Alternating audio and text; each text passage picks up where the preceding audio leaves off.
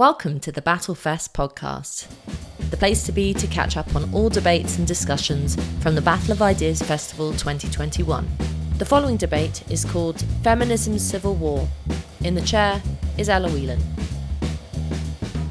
Welcome back to the Battle of Ideas Festival for this opening debate, Feminism Civil War. My name is Ella Whelan. I'm the co-convener of the Battle of Ideas Festival, and I'm also a journalist and author of a book called What Women Want, which is really more of an overblown pamphlet that's very outdated now. But I have been writing about, thinking about feminism for quite some time now, and always want to hold a debate about feminism at the Battle, particularly this year, because I'm trying to pick what angle we would talk about feminism has been tricky, because I originally named this Feminism Civil War, to look at the tensions within contemporary feminist movements around gender issues, but then also thinking about it in the wake of the Me Too movement, even though that feels like a million years ago now. Tensions opened up around generational differences, around a more old school feminism versus a more kind of modern intersectional feminism. People calling themselves second wave, third wave, fourth wave, under the wave kind of feminists, all different kinds of labels, black feminists, lesbian feminists. It's a movement that has been gone through several different iterations, but in the last 2 or 3 years, I think really has exploded into not just a civil war, but a kind of something that has been debated about in contemporary politics a lot, sometimes for good, sometimes for ill. So this idea of today's morning session is really to look at the way in which feminism presents itself today and whether or not it's fit for the 21st century, whether or not it's what it's doing for women, how we talk about it, what women's liberation movement should look like in the 21st century. And I have a fantastic panel joining me to help us think through some of these ideas. So I'm going to introduce them in the order in which they'll speak. They're going to give opening statements for about 5 to 7 minutes, and then in true Battle of Ideas Festival style, we'll kick it out to you guys for some discussion. So first to speak, on my far left here, is Julie Bindel. Julie is a feminist campaigner against male violence, a journalist and an author, and a woman who doesn't need very much introduction. You will all be very well aware of her work. She's travelled the world researching and investigating atrocities against women and girls, and she's reported from brothels in Nepal, breast milk factories in Cambodia, a village built on prostitution in Rajasthan, India, and a big fertility surrogacy clinic in California. Her next book will examine the role and motivation of female collaborators in violence against women, but her most recent book, Feminism for Women, The Real Route to Liberation, which is a fantastic new book and is available at our bookshop out in Assembly Hall. I all encourage you to get a copy of it. It's been widely reviewed very positively, and you really should get a copy and read of it. So welcome, Julie, and thanks for being here.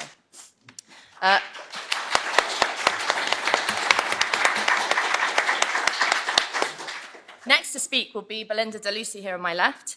Belinda is a former MEP for the Brexit Party, where she was a member of the Women's Rights FEMM Committee in the EU Parliament, and she has a master's in EU law and is a regular contributor to Talk Radio, specialising in topics such as the EU, democracy and free speech, and she's also the mother of 4 teenage daughters, so as well as a personal interest and perspective on what women need, what young girls need, and what feminism does for them.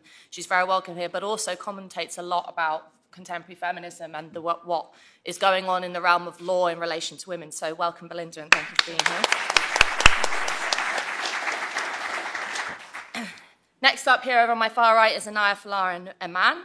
Anaya is the founder and the director of the Equiano Project, a forum to promote open dialogue on matters of race and identity. She is the Cultural and Youth Engagement Trustee for the National Portrait Gallery and helped found and deliver numerous freedom of speech initiatives, including Index on Censorship's Free Speech is for Me, the Free Speech Union, and the Free Speech Champions Project. And Anaya and I were at a young person's conference called Living Freedom a number of weeks ago, and I cornered her and asked her whether or not she would speak in relation to feminism, because so much of her work relating to free speech and identity politics I think really relates to today's topic around contemporary feminism. So we're very welcome here, and thank you very much for being here, Naya. And last but not least, here on my right is Naomi First. Naomi is a journalist with bylines at The Red Box, The Times, The Telegraph, The Independent, and Spiked. She's the co-author of The Parisian's Guide to Cafes, Bars, and Restaurants. And I've known Naomi for many, many years now. And with our work together, we've often had discussions about contemporary feminism. She's been all over the place on Sky News, on TV and radio, writing in various publications about what it means to be a woman in the 21st century, what women need in relation to women's politics, and looking at some of the issues in relation to contemporary feminism. So welcome, Naomi. Right.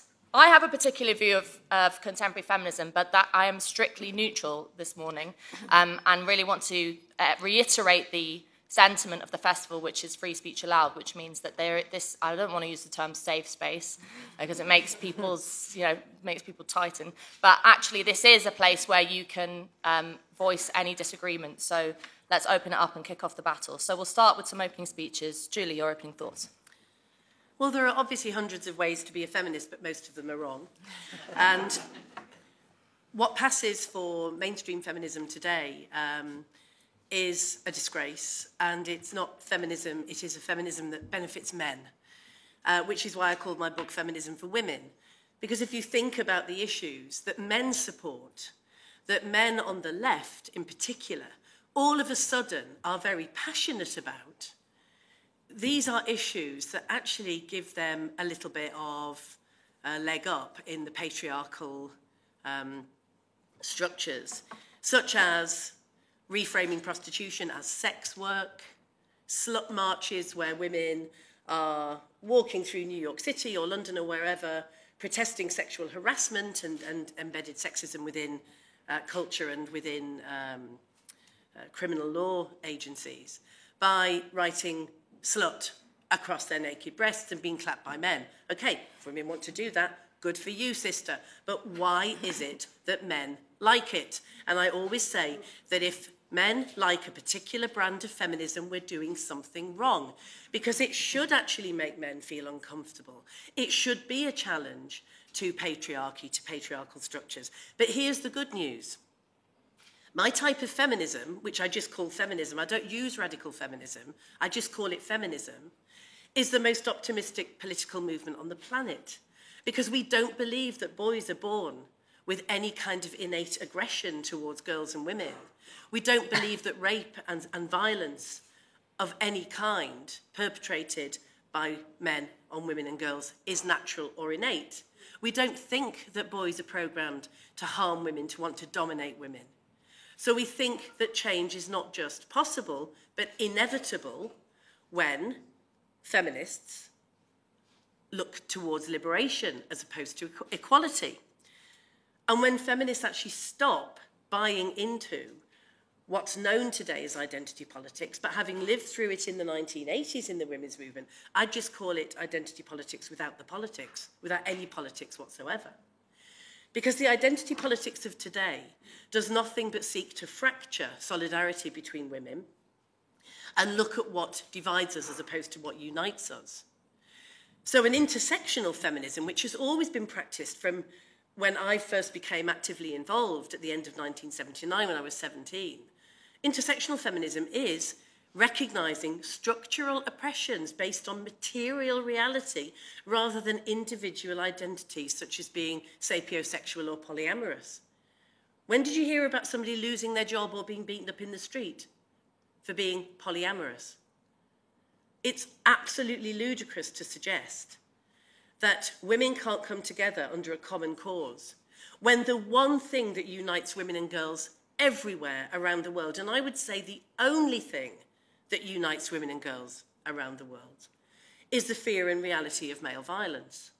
There is nothing else that unites us, but look how prevalent this is.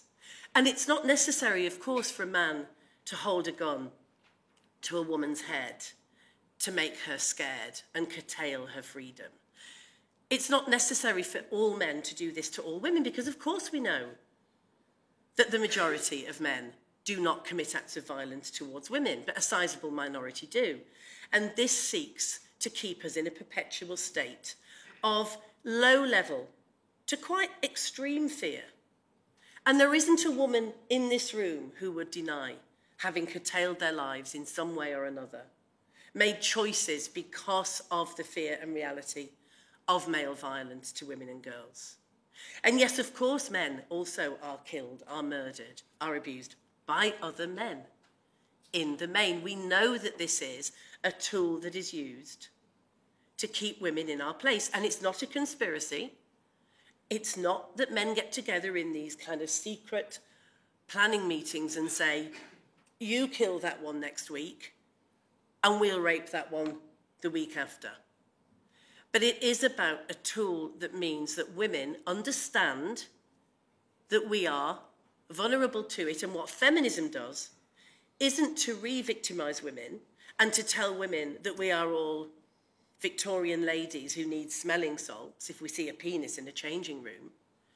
Feminism seeks to liberate women and resist male violence, to reiterate the point that this is not natural or innate, and to say we are not having it.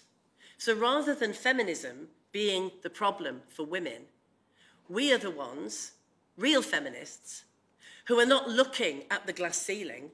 I give no fucks at all about 10% less than $1 million salary, at all. What I care about are the women in the basement, the women who have the least choice, who are the worst off, who are the most oppressed. And that is what my feminism is. Women rising up from our low status and oppression and saying, this is not for me. And all that we need to do, and probably I'm going to be busy for the rest of my life, is to recognise that unless all women are liberated, then we shouldn't be interested in the most elite women saying that at least they have a choice when other women don't. Thank you.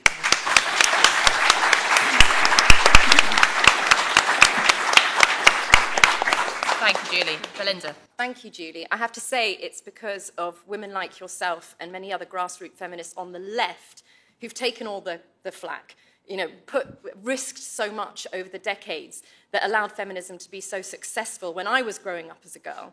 And I think women on the right have been a little bit slow in supporting you. And I think that needs to change. At least we're now at a crossroads where I think feminism can transcend left and right because something fundamentally has gone seriously wrong with feminism. Mainstream Western feminism, to me, couldn't be less appealing or less helpful to women.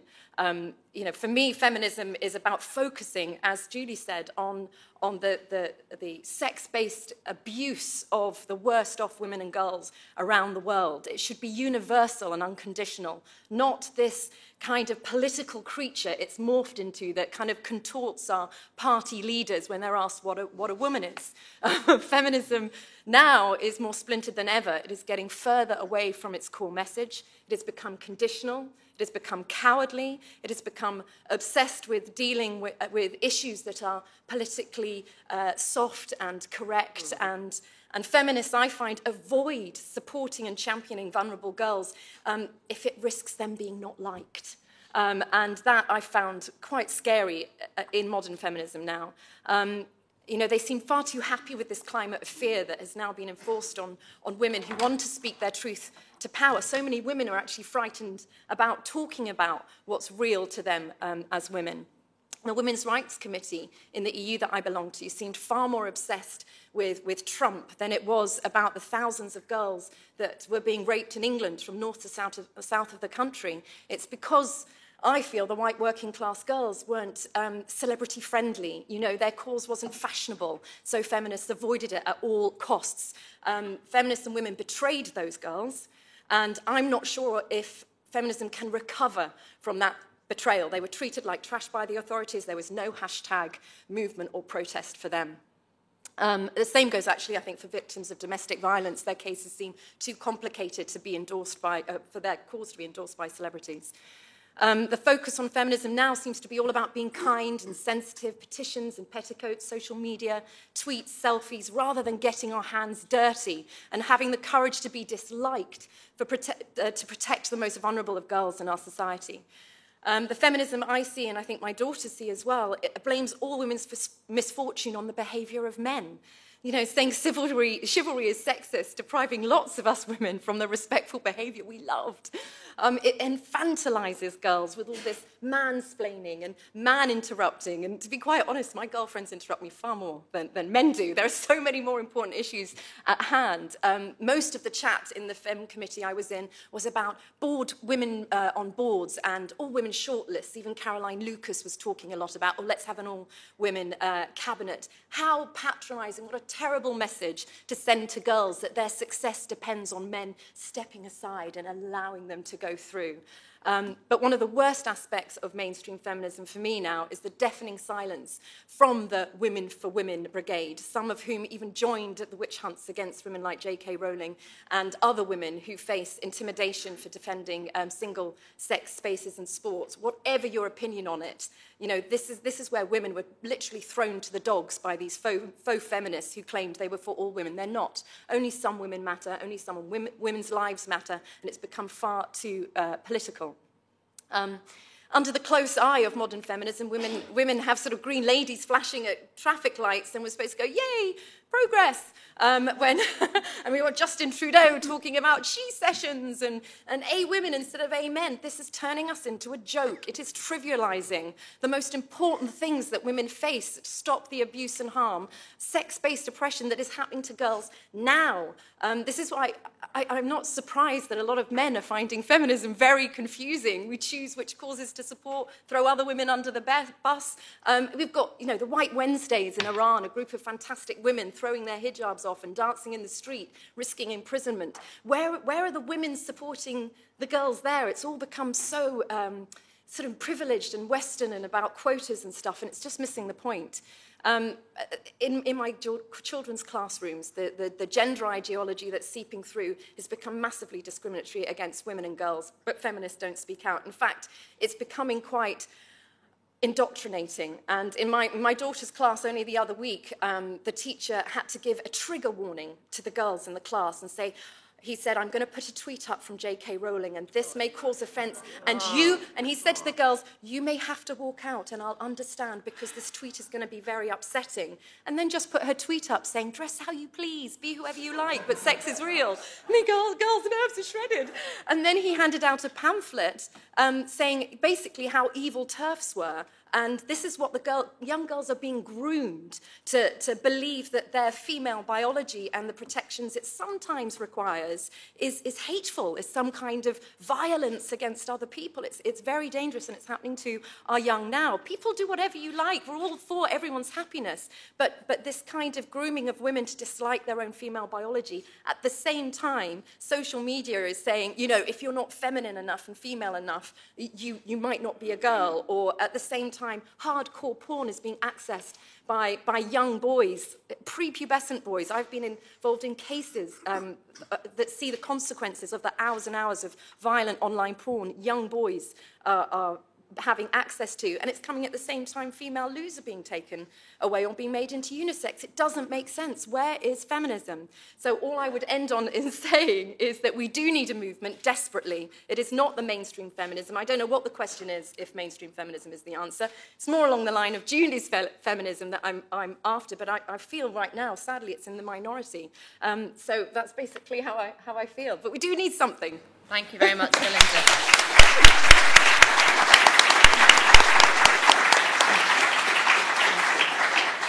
Anaya, your opening thoughts, please. Yeah, so I'm one of those women, the majority, that doesn't identify as a feminist. And my interest in feminism, I guess, has become more so recently in relation to how it's impacting women's freedom. And I think that one of the reasons why feminism has become incredibly unpopular amongst women is that many of the things that is said about the way the world is doesn't really ring true to what the majority of women experience. And I also think that this kind of narrative that there is this all-encompassing kind of patriarchal system that it feeds through every aspect of women's lives, and it puts us in danger and fear every time we go out, I actually think is really part of the problem, which kind of reproduces a sense of vulnerability and victimhood in women, which can actually help encourage them to retreat from public life. And I think that many of the issues raised, I think there are kind of specific problems that require specific solutions. And so before I kind of go on to that, so in relation to women's freedom, absolutely, I think most women can resonate with this idea that you have slightly curtailed your behaviour in relation to going out at night. But I think also when we do look at the statistics, it's not necessarily what is being told. So the overwhelming majority of kind of sexual violence or kind of violence against women does happen between people that women know. So this idea that, you know, when you go out, you're likely to have somebody kind of preying on you or kidnapping you is actually incredibly rare, thankfully. And according to the Office of National Statistics, this is in long-term decline. And so actually men and women are recognising that many of these things are fundamentally a problem. And I think both men and women agree that this is a problem and want to work together to do something about it. And I think framing this kind of perpetual fear of violence from men, I think, is actually very corrosive to gender relations. And I think what was really interesting about the kind of Sarah Everard case was this kind of reclaim the streets. And this was almost like a rallying cry for freedom to, we're not going to allow ourselves to be cowed. We're willing to risk danger, risk fear in order to actually really live a full public life. And I think that part of predatory behaviour is dependent on this idea that, you know, women are vulnerable, women are prey. And I think that actually, you know, if women reject that idea and don't see themselves as such and see themselves as kind of fully actualised human beings capable of taking on the risks of the world, then I think that that is a really great message, a much more empowering message than this very fearful message about public life, which I just don't think stacks up. And I think that actually, you know, we've kind of touched upon pornography, but I do think, whilst I do think there are excesses of, you know, pornography and imagery that is undoubtedly damaging and questionable, I think that some women do choose to do that. You know, some women do choose to be a walk-on girl or be a page-free model, and that's choices that they've made. And I think that there's this kind of failure of imagination to realise that some women do find those things empowering, do want to do those things. And I think a feminism that supports women's choices, women's freedom, is a feminism that I think really encapsulates the diversity of women and doesn't seek to see women as wanting to restrict their choices, as consistently and always fearful of predatory male behaviour. And we see this in relation to how a lot of discussions about violence against women are framed. So Belinda touched upon kind of catcalling and all of these types of things. And it's seen as almost a continuum or a spectrum in relation to some of the horrendous violence that happens. And actually that's not true. There isn't this innate male predator that is just coming out when somebody catcalls, all the way to somebody committing a horrendous act of violence. And I think that actually we've got to be able to keep our definitions, be clear about what we're talking about, be clear about what we mean, and not mixing everything together. And I think that this, again, contributes to this kind of culture of fear and retreat from public life. And so in relation to specific problems that do exist, so we are seeing women's reproductive rights being rolled back, and we need to have a response to that. And I think that's something, again, not just specifically for men, specifically for women, but for women and men. There's still issues in relation to childcare. You know, one of the things that I have been really interested in, and I think that feminists could really benefit from talking about, is potentially women being paid to do childcare, and that is something that could balance up. So I do think that there are specific problems that require specific solutions that don't require us to think of ourselves as this consistently oppressed, victimized sex class. I think women have just as much in common, if not more so in common, with the guy that they might live with than this kind of imaginary kind of unified single experience of women. And so I think ultimately the problem with feminism today is that it seeks to undermine women's freedom, seeks to undermine women's choices and make concrete a view of women that we are kind of vulnerable and victimized. And I argue that feminism would be much more powerful if it saw women as agentic, as willing to take risks, willing to, embrace danger and all of the complexities that life has to offer, because we are fully formed, fully fledged human beings. Thank you very much.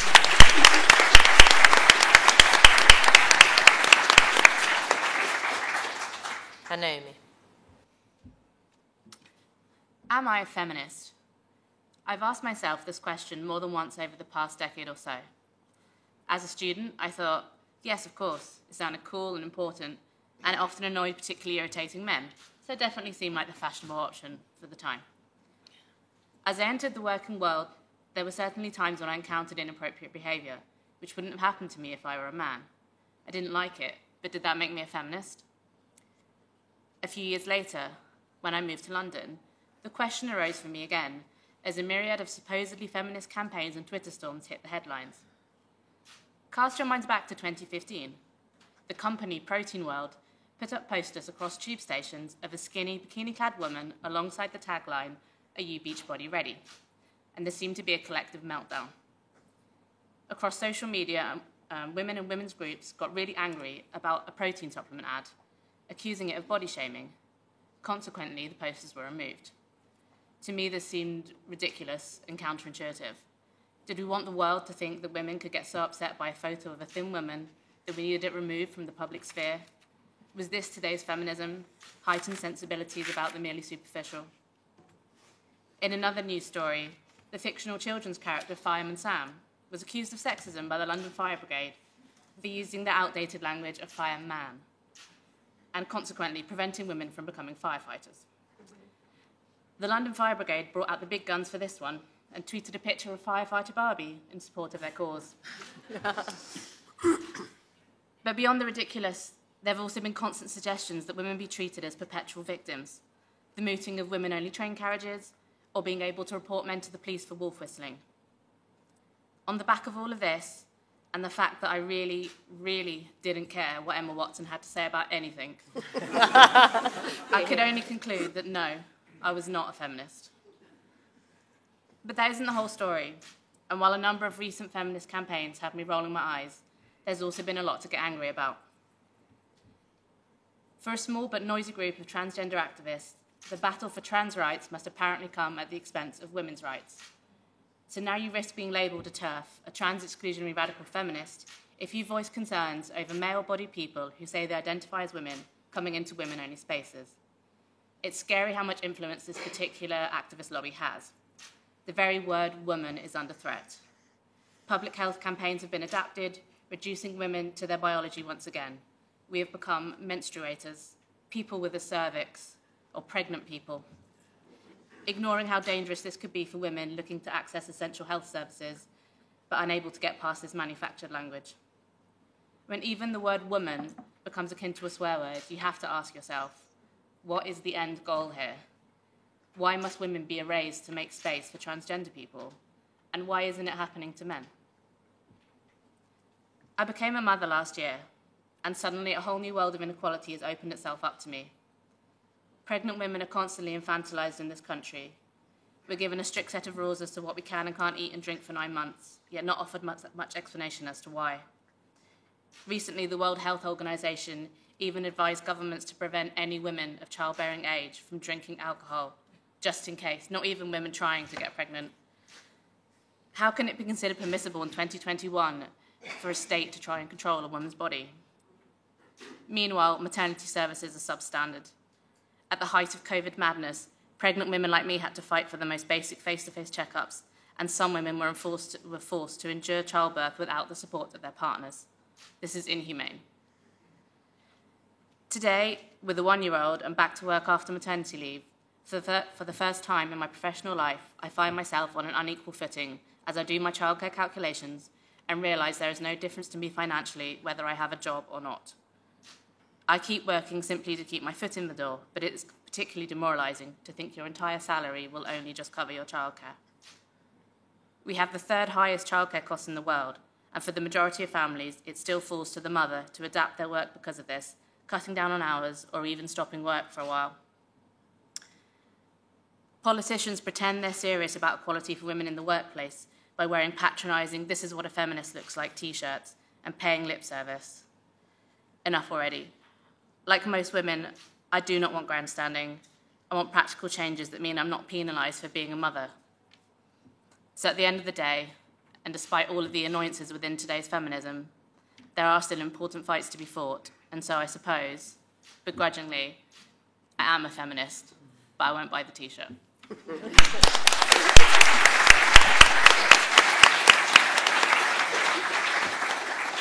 Right, let's open it out to the floor. I might throw a few questions the panel's way in the process. And let's just situate some things to think about as we ask questions.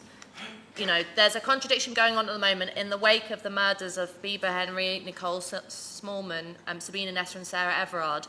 There's been a lot of discussion about how safe streets are for women, as some of the speakers have pointed out. There's also this conundrum now come up where lots of contemporary feminists who were perhaps in support of making misogyny a hate crime, which would mean more police presence in women's lives, are now faced with the reality that, specifically in the case of Sarah Everard, but also the police officers who took pictures of the murdered bodies of Bieber and Nicole, you suddenly start wondering whether the police are really the right people to be protecting women and having an eye on us and watching us on the street.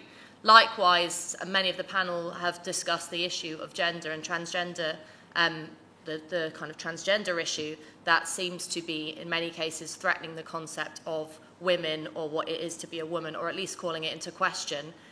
You have people who have for a long time been arguing, and you know, myself included in this, that women are more than just the kind of material reality of what our bodies are. And then suddenly you have a group of people who come on and start saying that actually that's irrelevant, has nothing to do with it, and that the material realities of our bodies can be transcended. And as Naomi mentioned, we're really just, as one group called us, bodies with vaginas. And then suddenly I start thinking that actually my periods and my breasts might mean something to what it means to be a woman. So there's a lot of that we can take this really anywhere, is what I'm saying. Let's see where it goes. Feel free to ask any questions and make comments. So let's see some hands. Thanks. I wanted to say a big thank you to Julie for reintroducing the concept of liberation and liberation from material conditions back into the discussion, because I think it is so important that we think about what the material barriers to women are. I think it's important to put childcare on the agenda. It's the last remaining demand of the women's liberation movement from the 70s that hasn't been addressed, and I think it has particular urgency today because of the caring responsibilities that we will have with an ageing population towards our parents, which we don't choose to have. You can choose not to have children, but you can't choose not to have parents to care for, and it will be very often women who are pragmatically put in the position of doing that. And the question that I wanted to ask, which I wrestle with, is whether, with the orientation that we have now towards identity politics, or as you correctly say, just identity, whether it's something we did to ourselves in the 1980s when we started to talk about the personal being political and allowed that to shape what feminism became. So panel's views on that. Thank you very much. So I was sold this spectacle, right? And I come here, like, learning about the grooming gangs, like, that really shocked me to the point that, like, I cannot stop thinking about it on a daily basis. And I'm saying this because, as I say, I was expecting that, like, it was, like, from the outside, you know, like, it gives the spectacle of the country of, like, being very transparent, like, be able to address things in the moment. And so thank you for, like, mentioning this. You're a hero. And also I want to say that, like, we cannot get mad at people like Tommy Robinson because he's like the symptom, not the cause. And we have created this monster of this bad guy by ignoring the issue for like 30 years as a society. And yeah. Thank you. Okay, lovely. This one. Thank you. I think increasingly women on both the political left and the political right do share your view, Julie, and pitch this idea that what unites all women everywhere is fear of male violence. But I actually think that's a really hugely problematic statement to make, because I think not only does it have a very degraded view of both men and women inherent in it, but increasingly I think it creates this kind of existential problem without a solution, because it's a statement which doesn't necessarily stand up to statistical scrutiny because, of course, whenever a woman makes it home successfully and quite safely at the end of the evening, that's not a news story. Nobody comes out and says, you know what, I went out, I had a really great time, I wasn't murdered, I wasn't raped, I just got home, thank you very much, everything was absolutely fine. And the fear becomes an internalised fear, it becomes a psychological fear. And, you can see even just in news reports this morning where various solutions have been pitched to this problem that's now being raised about women being too scared to walk the streets alone at night, that we should have these telephone numbers, 888, that we can dial. And every problem like that, every solution like that, we're then told, that's not the solution we're looking for. Women should just feel safe. Well, yeah, of course women should just feel safe, but the more we tell women that they are in danger, that they are scared, you can't legislate for safety, I guess is what I'm trying to say. You can't have any laws in operation that are going to make women have this existential sense of feeling safe to walk the streets alone at night. Women only feel safe by telling them that it is safe, not by telling them that there are problems and that we're going to create these solutions to them. Thank you. I was listening to the radio on my way up to the festival yesterday, and the head, some big guy in BT, is boasting about the fact that he's making this app, or wants to make this app, that will allow you, your family or your friends, to track you on a night out. It's like my teenage self's worst nightmare.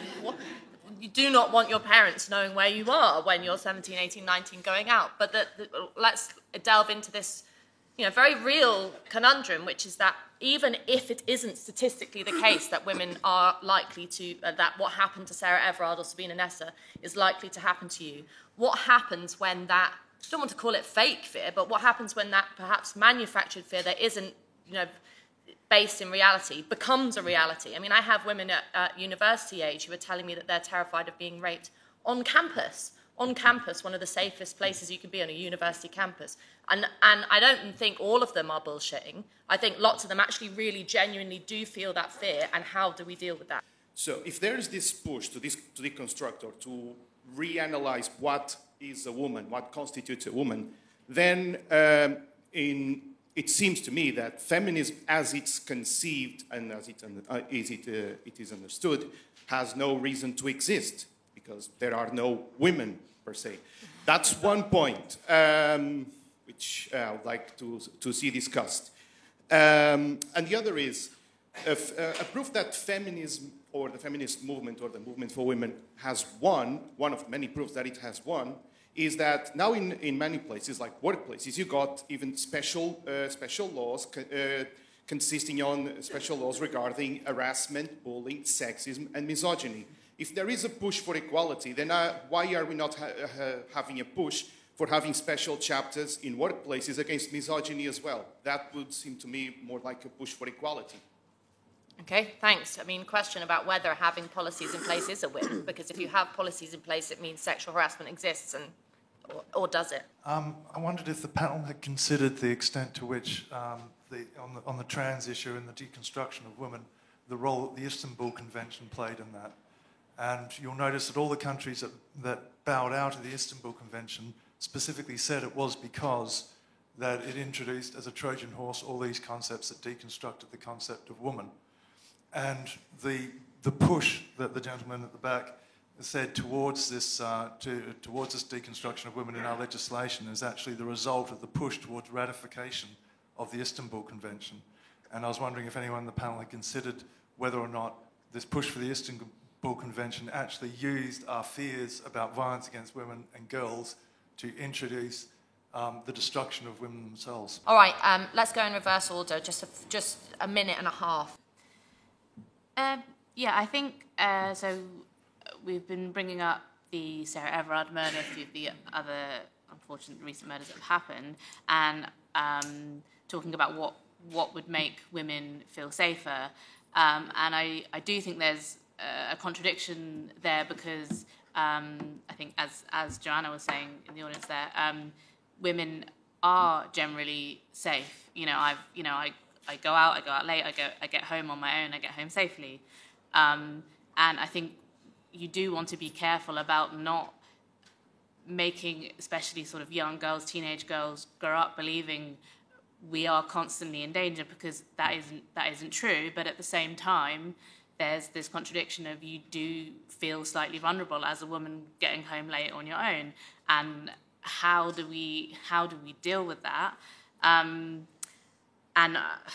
I sort of worry about the idea of more legislation, like making misogyny a hate crime, that kind of thing. I don't really see how that will make me feel safer. I'm not sure what benefit that would have, and I feel like there's always an element of there could be very practical solutions, like which doesn't happen enough in London. Just seeing some police patrol the streets at night might be nice. Just Bobby's on the beat again. That might be reassuring, but these things will get pushed aside for instead, let's have a policy against misogyny, or let's have misogyny becomes hate crime, and I don't see how that could have any impact on me and how I feel walking home at night. And then this idea as well of bringing policies into the workplace, have a policy against misogyny. Well, I'm sorry, but I would assume that a workplace should not be a misogynist environment. Why do you need a policy against it? We have laws against discrimination and for equality in the workplace, and those are the tools you need to use if obviously sexism does occur or misogyny might occur in the workplace. I just hate this idea that women constantly need extra legislation, extra help just to get along, when I don't think that's the solution. I think the solution is, if something bad happens, you make a lot of noise about it and you stand up for yourself, and that in turn will hopefully encourage other women to also voice their concerns and show young women that we are powerful people with agency, and that is how we overcome these issues. Great, thanks. Anaya? Yeah, I think to touch upon the personal is political, I think we see that now with the politicisation of all aspects of public life. And what that means is, in order to get your issue at the top of the agenda, you have to frame it in a very existential way. So we hear that, there's a pandemic of racism, there's time up when it comes to the environment. And then feminists have to then, think that there's a pandemic of misogyny and sexism in order for it to be taken seriously. And so everything is framed in this very existential crisis, to which there's then no differentiation between issues, and therefore I think, understandably, many young women then think that, the comment that someone said at university, or, a night out that didn't go the way that they perhaps wanted it to, is the exact same thing, or on the same spectrum as a horrendous incident of sexual violence. So I think the existential framing does a lot of damage. But I also think it means that we lose perspective. Yes, there are still issues, but the idea that, the lives of our mothers or our grandmothers was in some way the same as the ones that we're living, I just don't think is true. I think things have genuinely progressed significantly for women. One of the things that I mentioned talking about this a few days ago was in relation to the gender pay gap. What's really fascinating is that for women under 40, particularly, there's almost no gender pay gap between men and women for under 40. So there's huge progress happening, but this existential framing enables us to both lose perspective, exaggerate the problem, and make no differentiation between issues.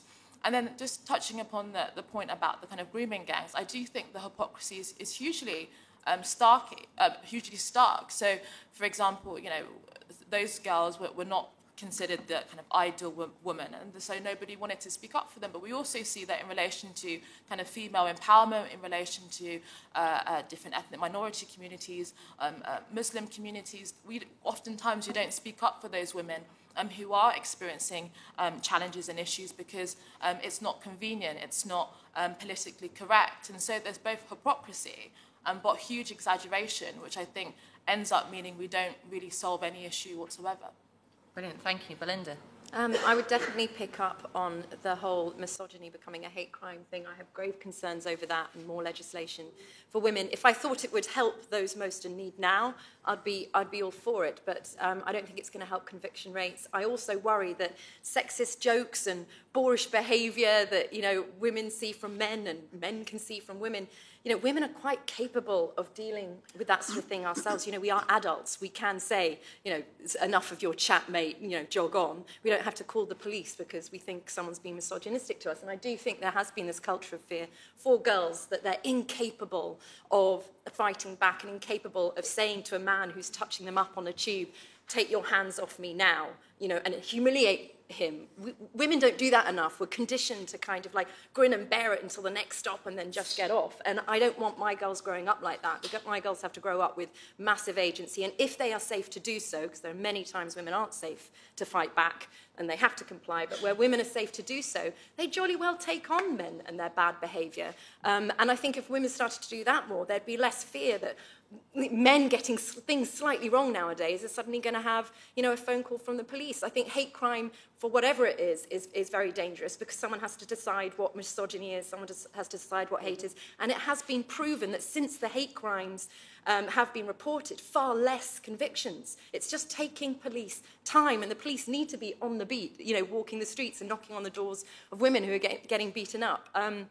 I also think feminism has to stick with looking after females. That's the whole point. If it was for males and females, it would be a human rights movement, and there are lots of movements for that. And the reason why feminism has come so far is because we have concentrated on the sex-based abuse that females have suffered.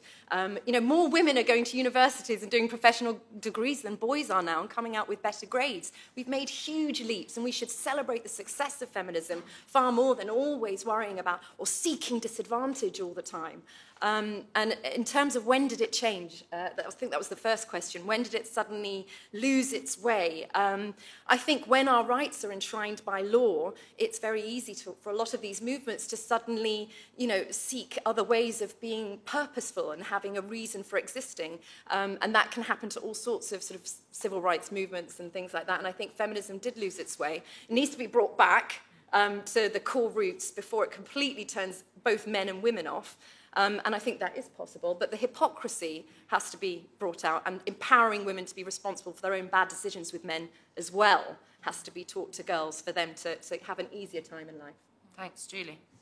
Well, the personal is political was a slogan from the 60s when actually this wasn't about each individual woman's personal life. It wasn't actually identity politics. It was too big for that. It was about heterosexuality and the misery for many women living in relationships that were really dominated by the assumption that women will not complain about having unwanted sex, being beaten up, being mistreated, and having a miserable life, having really crap sex, as it turned out, for many women.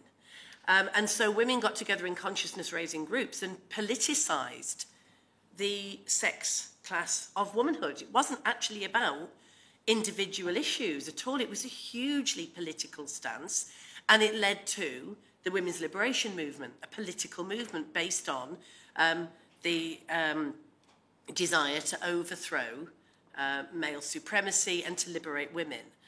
So I don't think that it's fair to now look at the blue-fringed idiots going around with their polysexual nonsense, that somehow we brought that upon ourselves. It was twisted out of all recognition. I do have to say about the issue about the grooming gangs and about Tommy Robinson, totally and utterly 100% disagree with the idea that Tommy Robinson is somehow a champion for white working class girls that were abused. I actually broke the story of the grooming gangs in 2007. I was the first journalist to write about it in a national newspaper. And interestingly enough, The Guardian turned down that piece because they said it could lead to accusations of Islamophobia. I published it in the Sunday Times and I was instantly put on Islamophobia watch, not because I said this was something that Pakistani Muslim men were doing to white girls, but because I said that there were men doing this to working class girls that were seen as scum and that the police didn't give a damn. And because there were significant numbers, because of the geographical location of where this was happening, of men that happened to be from Pakistani Muslim communities. They were doing it because they were abusive men and pimps, not because of their ethnicity or religion. And so Tommy Robinson is a chancer. he's a racist chancer in my view, in the way that some right-wing men have got involved in this issue. And all of a sudden they give a damn about girls that are being raped and abused. Sorry, but we grow our own here. That's the thing, we grow our own child abusers. And I had seen it for over 3 decades before I came to this story. And so that has to be a piece of history that we put right. Feminists did give a damn, because I was looking at this from the late 1990s. And I saw it very much as these working class girls, as I say, were seen as scum. Class is the issue here, not race and ethnicity. And, you know, I'm also against misogyny as a hate crime. I'm against hate crime per se. I think that, first of all, you'd be arresting every single bloody bloke on the planet, except for the police are so misogynistic, they'd be patting them on the back. And if you're talking about misogyny in the workplace, someone would have to go and arrest Owen Jones at The Guardian at Morning Conference, because in my view, he is a misogynistic little shit. But somebody else, not everybody will agree with that. And I'll finish on this. The idea, and I absolutely hear what my friend is saying about women being, you know, how we can get paralysed with fear. Feminists do the opposite. Feminists say we're not having this. The Sarah Everard murder has come after 6 decades of feminist campaigning about male violence, which primarily takes place in the home. The morgues do not lie. 3 women every week die at the hands of violent partners, ex-partners. The morgues tell us the story. Women are being murdered. Women are being raped. Femicide has always existed. And this is not an epidemic right now. Nothing has changed. There's no more or less male violence particularly, although feminism has done an absolutely amazing job in introducing laws and raising awareness and telling women you don't have to stand for this. The streets are way less dangerous than is the home. And what we said when Peter Sutcliffe, the so-called Yorkshire Ripper, was killing women in West Yorkshire and elsewhere, back in the late 70s and early 80s, which is how I got into feminism, we said we're not having this, we're not being curfewed, we're not staying at home, we will march the streets, and that's when we organised Reclaim the Night marches. Sarah Everard, as tragic as that murder is one of many, but this is not reflective of where male violence and abuse takes place. It's mainly in the home. Okay, brilliant. Thank you. Let's come back out. Julie, I'm really glad that you mentioned class, because a huge part of your work, which I admire so much, has been about the economic exploitation of women and the extreme forms of economic exploitation that occurs in a brutal system of exploitation. And I think it needs to, why I think it's so important to bring that back and foreground it is that, as a lot of people have said, where we focus on women's relationship to men and male violence often, and in terms of the exploitation of women by men, by their husbands and their brothers and so on, and their neighbours, what we overlook is that what women, many millions and millions of women all over the world, have in common with their husbands and their brothers and their sons and the men in their lives and in their communities, is that they live in a world in which they are exploited economically and in which they have no proper democratic control over their own lives and over the political lives. And I think that's really the thing that unites us. And I think that we have, it's easy to form a consensus around male behaviour and how we should deal with it and what women should do. I don't believe that finding massive agency is actually going to solve the problems of the millions and millions of people who live their lives in utter poverty. And I think it's a very narrow discussion that just focuses on us and our lives. In this society, there are millions of women who live in utter poverty, and they are, degraded in a system that exploits and degrades human beings. And I think that's where the coziness of the consensus that there's no left and right in this anymore. And really, it's just about how we all, as women, come together to deal with either overcoming our fear of men or pushing back against it, does, I think, open the door to the culture wars. And it's created a huge blind spot about the really important material conditions of people's lives. And those are the things that unite people. Thank you very much. The microphone here. Okay. The violent men that perpetrate domestic abuse seem similar to the violent men involved in street and gang violence against men. This is a question directed to Julie. Should feminism take more interest in the male victims of violent men to help reduce violence against women? Thank you. Okay, so loads of really, really excellent points have been raised about sex-based violence and about class especially, because I think that's something that really does get overlooked a lot in the feminism discussion. But I'm going to say something that hasn't, I think a lot of people on the panel will probably disagree with, which is that I believe that women's rights and trans rights are not necessarily completely opposing issues and can't be worked out together. And I believe in something called gender abolitionism, which is that basically the end goal of feminism should be to get rid of gender full stop. Because the problem is a lot of what causes this sex-based violence is the fact that I feel as though a lot of men, cis men, whatever you want to say, see me as, a pair of tits. And a lot of gender is basically the idea that women are shy and submissive and sexual, and that's all that we're good for. And for gender, and to get rid of that idea is what I believe to be true liberation. But at the same time, I think that can also be a very powerful tool for trans liberation as well. Because the more that trans people don't have to prove that they're real women or real men, then the more free that everyone can be in society. But I want to know what your real idea of liberation is. Thank you. I just wanted to pick up on something I think Belinda had said, which is sort of the issue of maybe where the attention lies within feminism. So I think I always think of it as activism having sort of limited resources, right? Like you can't focus on every issue all at once. There's only so much funding to go around. There's so much media attention to go around. And in a way, I think we're still talking about a lot of the things that in some sense have already been dealt with. So for example, in the Sarah Everard case, there was no one that I heard in society making the argument that it was her fault for being out at night, right? Like everyone sided against her murderer and with her and saying she is the one who is right. She did not do anything wrong. Like he's the pig, right? So in some sense, I feel as if that's almost a settled issue. Similarly, talking about workplace harassment. When I was younger, I experienced harassment at the hands of an older male manager at work. I reported it.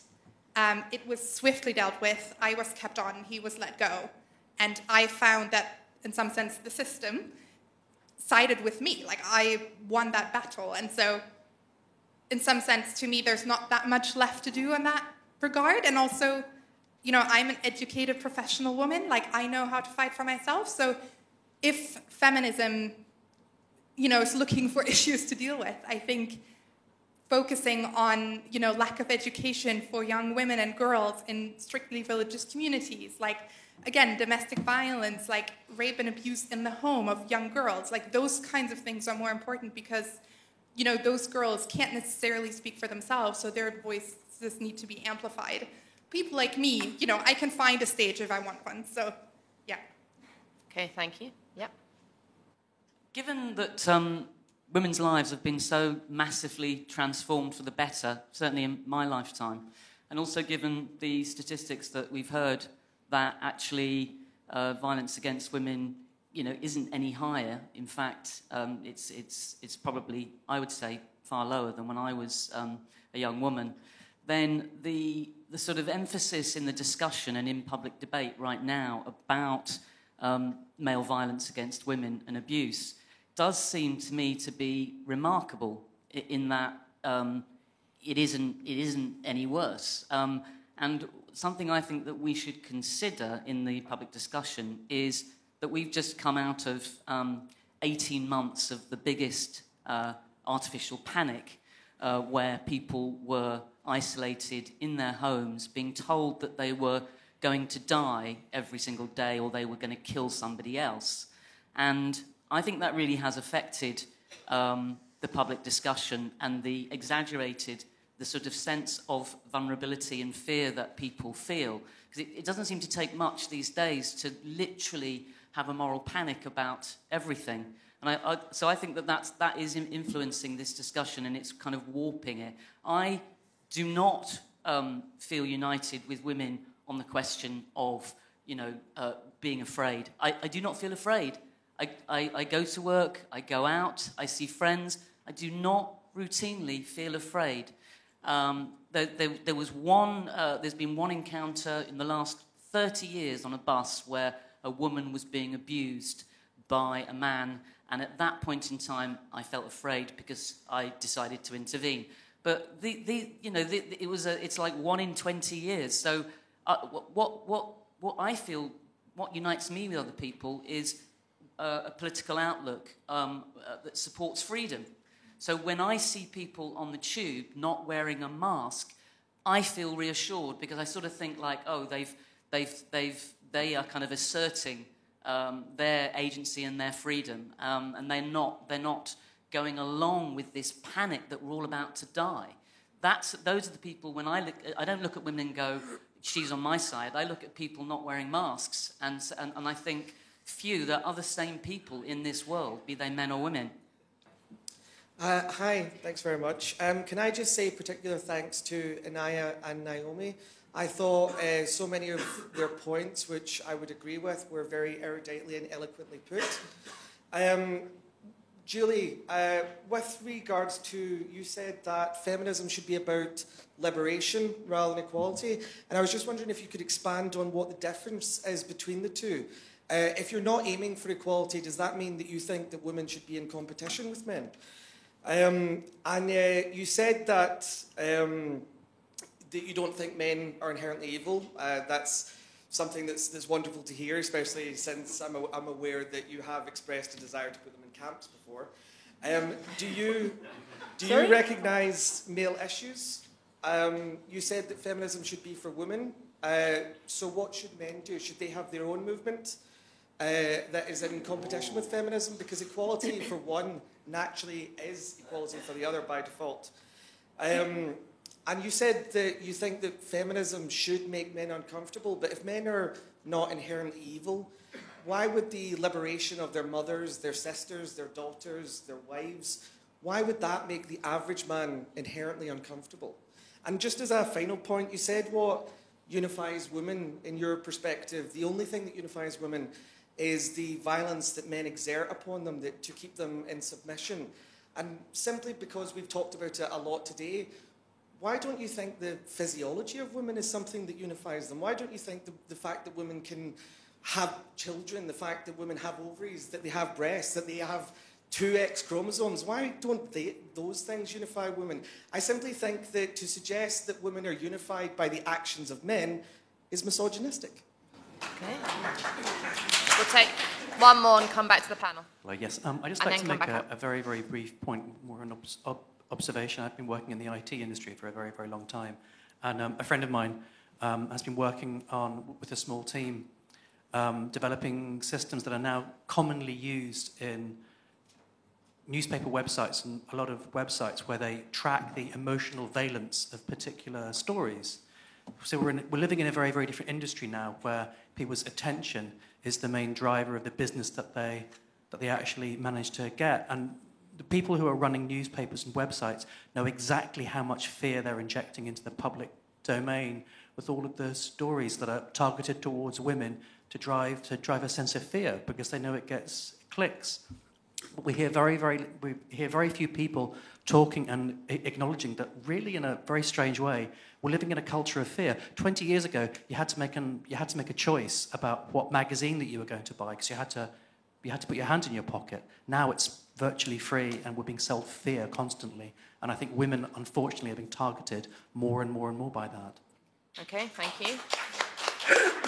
Right, let's throw it back to the panel. I mean, this is a question I've been tussling with, which is one of the panelists mentioned that there have been attacks on women's reproductive rights over the actually during the pandemic, with heartbeat bills in Texas, but also discussions around rolling back abortion law, even here in this country, with challenges on the basis of discrimination against disabled people, trying to roll back some of the provisions for abortion services in the UK. And tied up in the idea of why there should be limited abortion services, or why women shouldn't be able to make free choices when it comes to accessing abortion or indeed contraception, is the idea that women can't necessarily be trusted, that we have to have some level of intervention, either from doctors or from politics or from the law or from some kind of spotty clerk in a pharmacy telling us, we have to give them the results of what happened last night before we get the morning after pill, is this idea that women can't be trusted, that they need some kind of either protection or intervention. And is that linked to a growing sense of fear? Is that linked to or is the liberation of that hampered by the idea that women need to be afraid and protective, which often comes from, I suppose, what some people in the audience have talked about as a culture of fear or a policy of fear within some contemporary feminists that say you have to live at a heightened state of not trusting yourself and not trusting your own sensibilities and your own decisions. How do those two work out with each other? And anything else, you feel free to ignore that and pick up on anything just for a minute or two. Julie? Well, lots of questions from our friend over here, who probably asked me about 8 questions. I'll address one of them. Equality versus liberation. Equality means that you have to have a default position. So all this nonsense that Emma Watson talks about, everyone has to be equal, but to whom? So clearly we're talking about women being equal to men, which means that we accept the status quo. We ask for a seat at the table. We disrupt nothing at all. Liberation feminism is about smashing the table to smithereens and saying we're starting again, we're not having this. By the way, I have to comment about the camps thing.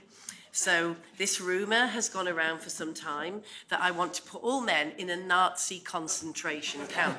Isn't it interesting how it went from me actually joking in an interview about until men sort themselves out and stop causing us inconvenience by raping and killing us, we should actually lock them all up in a Butlins type place where they can have quad bikes, they can have white vans, they can have bicycles if they're Dutch, and they can be monitored by female wardens until they've sorted themselves out. Their wives and mothers can go and visit or take them out for the day like you would a library book. But they're back in until they behave themselves.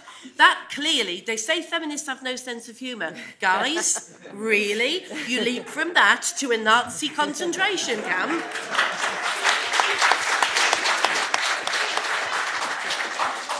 The thing about fear is feminists do the absolute opposite than keeping women in an abject state of fear.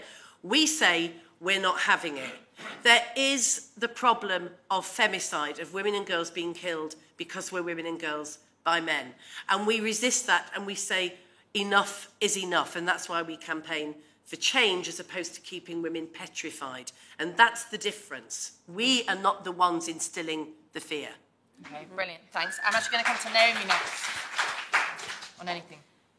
A couple of points. I think someone mentioned talking about what unites us and coming back to Julie's idea of sex-based violence, and that's what unites us. I would disagree. That is not what unites me to my fellow women. There are lots of things that do unite me to other women, and biology is one of them. And any woman who's ever been caught short in a public loo and had to ask another woman for a tampon will relate to that biology does unite us and you can't get away from it.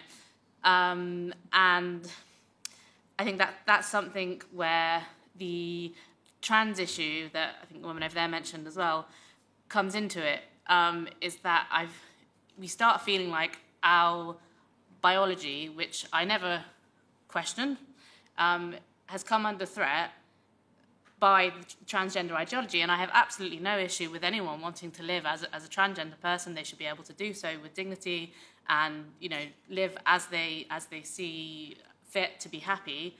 But it seems like their need to live a certain way must also apparently be imposed onto us, and we're asked to sort of, like the lady over there suggested, why don't we just forget gender? I don't want to forget gender. Why not instead, change what gender means? Think about, tomboys. We've been doing this. Women have been doing this for ages. We were told, oh, being a girl is you like pink, you like sparkly, you only do delicate things. Well, we got rid of all that ages ago. We were climbing trees when we were little girls. We just change what it means, and you don't need to, and in that way, everyone can sort of live as they like without imposing that onto other people.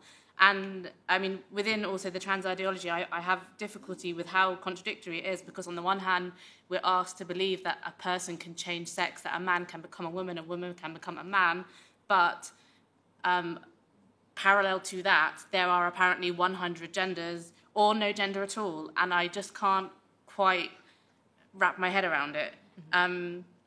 So my main point was that, I think there are lots of things that unite women, and what frustrates me actually is the feminism that gets put out there in mainstream media that we constantly end up talking about are things like BBC female presenters getting paid marginally less than Gary Lineker, and whilst at the same time criticising, I think Anaya mentioned this, darts walk-on girls and Formula One grid girls for doing something that a certain type of woman thinks, oh no, that's demeaning, yet those women are happy to do those jobs, so let them do it. And what I would like to hear more about is how women can be free and have agency and do all the things that men have been able to do for a long time. And there are obstacles to that which are important and which don't get dealt with, and they are things like childcare costs. They are things like maternity services being terrible. And these are things that end up, I think, uniting women. These are things that we don't hear about and that have been bad for a long time. Okay, Melinda. I would definitely pick up on basically how I grew up with my dad was more of a feminist than I was, put it that way. He really drummed into me how masculinity was an incredibly good thing and a wonderful thing for women to grow up with. I mean, most women I know love men, want to be with men, whether it's friends or as lovers. We're natural teammates. This message isn't sent out enough to girls. Girls are kind of being taught to, and I agree, actually, first of all, see, what am I frightened of? What are your intentions? And here's a list I have for what a boy needs to be. And do you tick it all? And only then are you an acceptable man to me. That's really bad for girls. I think girls have to fall back in love with masculinity. I think men have to fall back in love with their own masculinity. Strong men don't hit and hurt women. It's the weak ones that do it. It's the half men. It's the cowards. This needs to be separated and talked about in the discussion, that actually looking after women and girls is a joint enterprise for men and women. But feminism has to be about females, and it's not because I don't have a huge amount of empathy for the trans community, but they are separate, and there are lots of vulnerable groups out there that face terrible things in their lives, and I feel very much for them all. But this is just about sex-based abuse and oppression. And yes, it's a minority of women that experience it, but they are worthy of our attention. So, I mean, in terms of class, the lady might mention class. I think that's really important. I think it's been a lot of sort of middle-class women telling working-class girls that it's inappropriate to be grid girls and this, that, and the other, taking jobs away from them. That has harmed feminism a lot.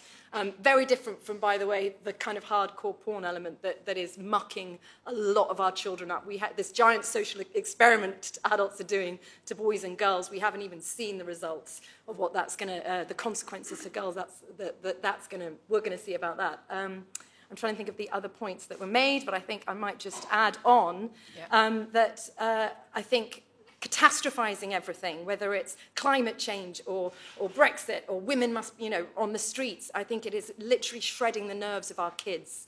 And it's far better to tell them all the positives and how safe they actually are. I mean, thank God, as a woman, I was brought up in England. I feel desperately lucky because I do find the streets safe. And I think it's a dangerous message to say to women, don't trust police, because it is a tiny minority. They do have a terrible effect, but we do need to reassure girls that they are pretty lucky growing up in the UK. Okay, thanks. And Naya? I would agree with pretty much everything Naomi said. I think the idea of the abolition of gender is a really bad idea. I think what happens when that is attempted is that we end up fixating on language because women don't have specific language to describe the uniqueness of their experience. So then you end up talking about birthing persons and menstruators and things like that when what we are really talking about is women. And I think that women are not united on male violence, but I do think women are united in relation to their physiology. And I think actually if we do talk about the material experience of being a woman, then we can actually talk about those material issues such as childcare and reproductive rights that we've not been able to talk about because we're not consistent in terms of what we're actually talking about. And so I would agree that actually harmful elements of gender can be changed. So, for example, black women were never considered, fragile and dainty. They were conceived of capable of doing any kind of work and actually very masculine. And that has been something that has been eroded because we've, realised that's quite harmful. So I don't think the idea is to abolish gender, because I do think it is culturally and socially influenced, but I do think a lot of it has got roots in physiology. And I think that any kind of movement actually has to be grounded in some kind of material reality. And I think part of the problem with a lot of contemporary activism in many different ways is it's all about my truth, my narrative, when actually it's got to be rooted in what reality is actually happening. Okay, great. Let's throw it out. I mean, how about this for a question? There's two sides to this, which I think we've been bouncing backwards and forwards. There's the extreme things of violence, rape, and murder of women as a question, and then there's the other side or the other end of the spectrum, if it is indeed on a spectrum. That's the question. Of things that mostly take up I hope my husband's not in the audience anyway, but mostly take up my day, which is me being pissed off that I'm the one that remembers to put the socks in the washing machine. Or if that when women have kids, that they're the chief nose wipers and the people who'll duck out of their office meeting or their job to go pick up the kid to take them to a doctor's appointment. The kind of low level stuff that seems to be expected to be my job as a woman, and is that kind of underlying thing, which actually takes up. I'm spend less time being freaked out on the streets and more time being pissed off in the kitchen, and so what is that linked? We lots of people talk about a spectrum of male violence and sexism, usually talking about the fact that you jump from a wolf whistle to rape and murder, and people have called that into question. But is there something going on that's linked between the way in which women are expected to act in the world and the expectations that are put upon them, and then what happens with, as Julie coined it, the kind of sizable minority of men who commit violence, or are these separate things? So yeah, regarding violence, regarding male violence. I think that the problem with women that are victims of violence is not the likelihood of violence to happen, because men are actually way more likely statistically to be victim of violence crime than women. I think the problem is that women are actually less prone to be able to defend themselves. So my first question is, to what extent the legalization of force multipliers like pepper sprays and CCW, concealed carry pistols, and so on and so forth, weapons, can actually help women defend themselves. Hi there. Me and my colleagues have come here today from the University of Sussex, and as I'm sure a few of you know... I'm sorry for you. I'm sorry. Thank you. I accept your condolences. Kathleen Stock, one of our professors, has been coming under fire recently for her views on what a woman is. So if you ask people who are critical of Kathleen Stock what their definition of a woman is, they will say a woman is anyone who identifies as a woman. So my question to the panel would be, is there a problem with this definition? If so, what is it? And what are your general thoughts concerning the Kathleen Stock situation? Thank you. Well, the official festival position is solidarity with Kathleen Stock for her appalling behaviour against her at the University of Sussex. She was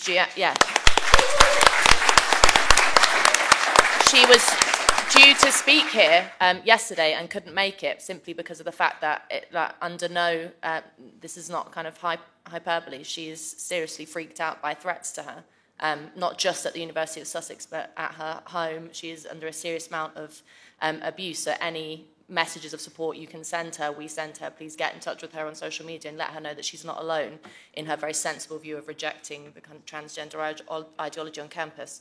I came into this discussion thinking that I was going to agree with a lot of what you were saying, and I do to a large extent. I don't think misogyny should be a hate crime. However, over the last year, every night I go out with my friends, I have the battle of I'm okay to walk home by myself. Every time, 15 minutes at the end of the evening, don't worry about me, I'm fine, I can walk home by myself. All my other friends are like, no, you're not, we're walking you home. I'm like, I'm fine. And then I was thinking, why is it that my friends are so scared that I'm walking home by myself? When I am capable of talking for myself, I'm quite strong, they all know I'm quite strong, I can defend myself. Then it came to think of me, I've been working in the hospitality industry for a year, I'm 17, I'm not 18. In my last job, I had a 70-year-old man, when I asked him for his COVID info, asked for my number. I was like, okay, that's actually really weird.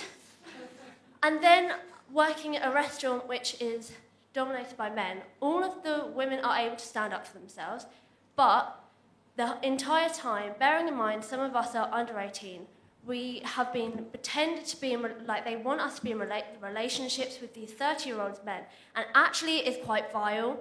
And also in school, there is increasingly the sexualization of female counterparts. So I don't think it's all getting better.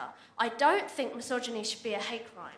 But at the same time, there is becoming this really, really lack of respect for women in everyday life. So I just want to know what you think about empowering women, but also recognising the fundamental issue in the way they're represented. Thank you very much. Right. So male violence, who are these small minority of men committing these violence? That would be the question that I would be asking. I mean, my personal opinion is they are going to be psychopaths, they are going to be malignant narcissists, as a rule. The prison population, these people, and really should we not be finding out how to best spot psychopaths, best to spot malignant narcissists? Okay, great. Slightly difficult when they're in police officers' uniform. Yeah, go ahead. I just wanted to say thank you. You're 17 and I'm 31, and I know that, being raped or being attacked on the street is pretty rare, thankfully, but the reason that I'm scared, being older than you and all of my female friends around my age and younger than me, is because we are constantly harassed. We are constantly harassed. I've worked in hospitality and retail and academia, and it's everywhere. It's unwanted groping, it's unwanted catcalls, shouting, and even though almost all of those incidences don't lead to anything physical, don't lead to any official assaults or attacks, thank goodness, we've all got stories of being touched without our permission or being, remarked at in a derogatory way, and that, in my opinion, I can only speak for myself, is what makes me afraid and uncomfortable walking home at night. I know I'm probably not going to get raped, I know I'm probably not going to get attacked, but if I'm walking home in a quiet road and I see anyone else on that road, I think back to the countless times where I've experienced some sort of harassment, and that's what makes me scared. Okay, thank you. I just want to make a quick point about safety on the streets. On a Saturday night, if you go to any town in the country, you'll see plenty of violence, male-on-male violence. You don't see much male-on-female violence, and a lot of it goes unreported. And as it's usually in a particular age group, 24, 18 to 24.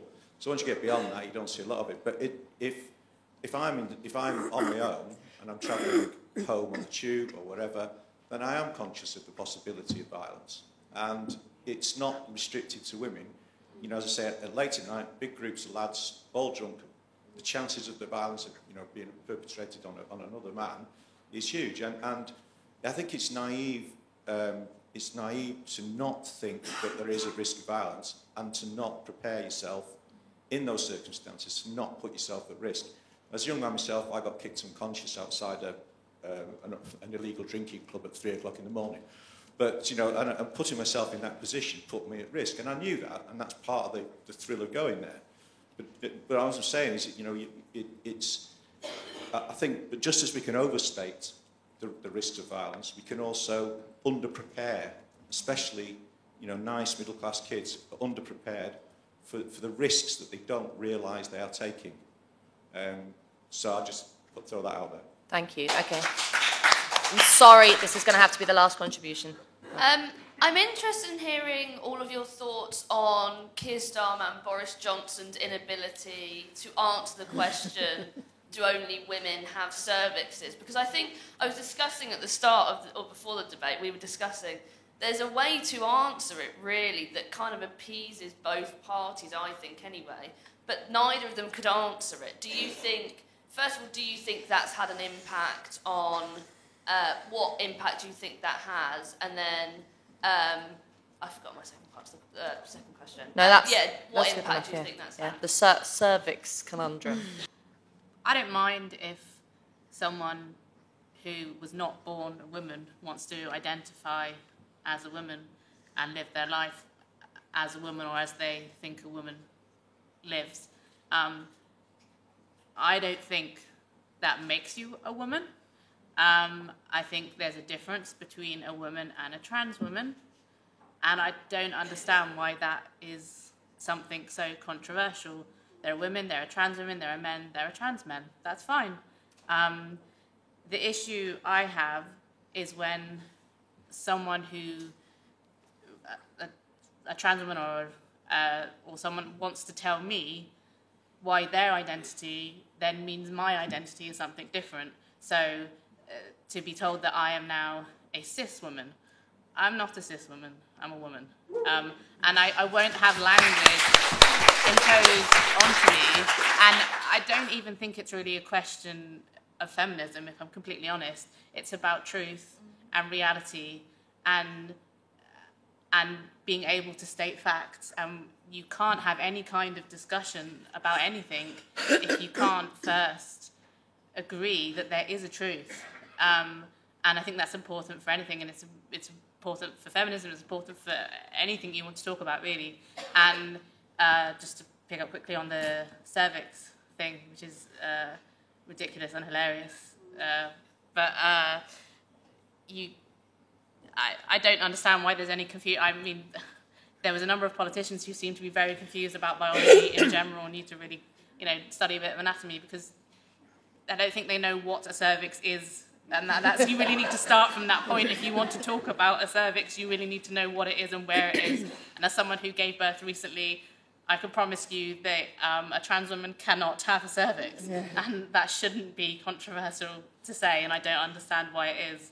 And and it is a big concern that somehow women are getting erased in this way. Okay, thanks very much. Anaya, your closing thoughts. In relation to catcalling, I don't necessarily think that is rooted in a hatred of women or misogyny. So I don't personally like catcalling, but I do think that it is almost like a throwback, because some men are creeps, or like some men find women attractive. That's something, shocking, clearly, and I think that's the way that they express it. And that is now, again, in decline, because women have pushed back against it and they have expressed that they don't like it. And I think many of those, in a new generation of men, they're probably unlikely to catcall and do things like that again. So I think that now we are having new norms in relation to how men and women should relate to one another. And I don't think that seeing catcalling or men complimenting you in a situation of your everyday life as some kind of threat to you or on a spectrum, I think it's just something that's a throwback, because some men don't really know how to express that they find some women attractive. And I think we have to be okay with that some men find women attractive, and not see that as something fearful. But we are still figuring out now, in this new time, what the proper rules are in relation to how we relate to one another as men and women. All right, thanks very much, Anaya. Belinda.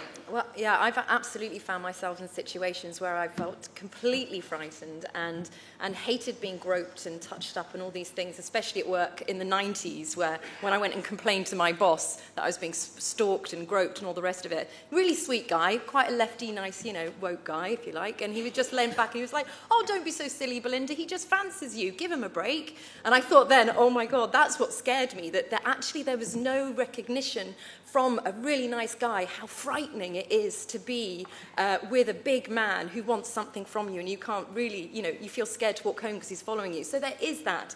But I also think women are quite capable of smacking a hand away, saying, stop staring at my boobs, and we're capable of doing that. We need to get more kind of angry at the right people, but not let it make us be frightened. I think the abuse that Kathleen Stock and many other women have suffered from this, it's like a narcissistic rage that they face just for saying what a woman is. How on earth have we got here? I'm completely in agreement. Trans women and women are different because they're biologically different sexes, and there's nothing wrong with saying that. I don't like the idea we have to peddle lies and be forced to use language to help someone's feelings when it comes at such a cost to women. There's a reason why it's only women's language being erased and not men's. This gender ideology is quite attacking on women at the moment, and it needs to just take a step back and we just talk in facts and truths. So as long as we stick to reality, I think trans women and women are going to get along just fine. Thank you very much. Julie. Trans activists are the modern day men's rights movement, that's all it is, and it's distinct from trans people wanting to live their lives. The thing about the cervix, it reminds me of a cartoon by, I think, Jackie Fleming, a great feminist, in the 1980s, where a girl went to her father, who was reading the Racing Post, and said, Dad, what's an orgasm? And he said, I don't know, love, ask your mother. And so, so that's that. The thing about the pepper spray and about women carrying weapons, no, I've got another idea. Just stop raping, killing, and beating us, and then that will be fine. Right, thanks, our panel. Thanks again for listening to the Battlefest podcast. You can support us by subscribing, sharing, and leaving us a review. Check back next week for more recordings from the Battle of Ideas Festival 2021.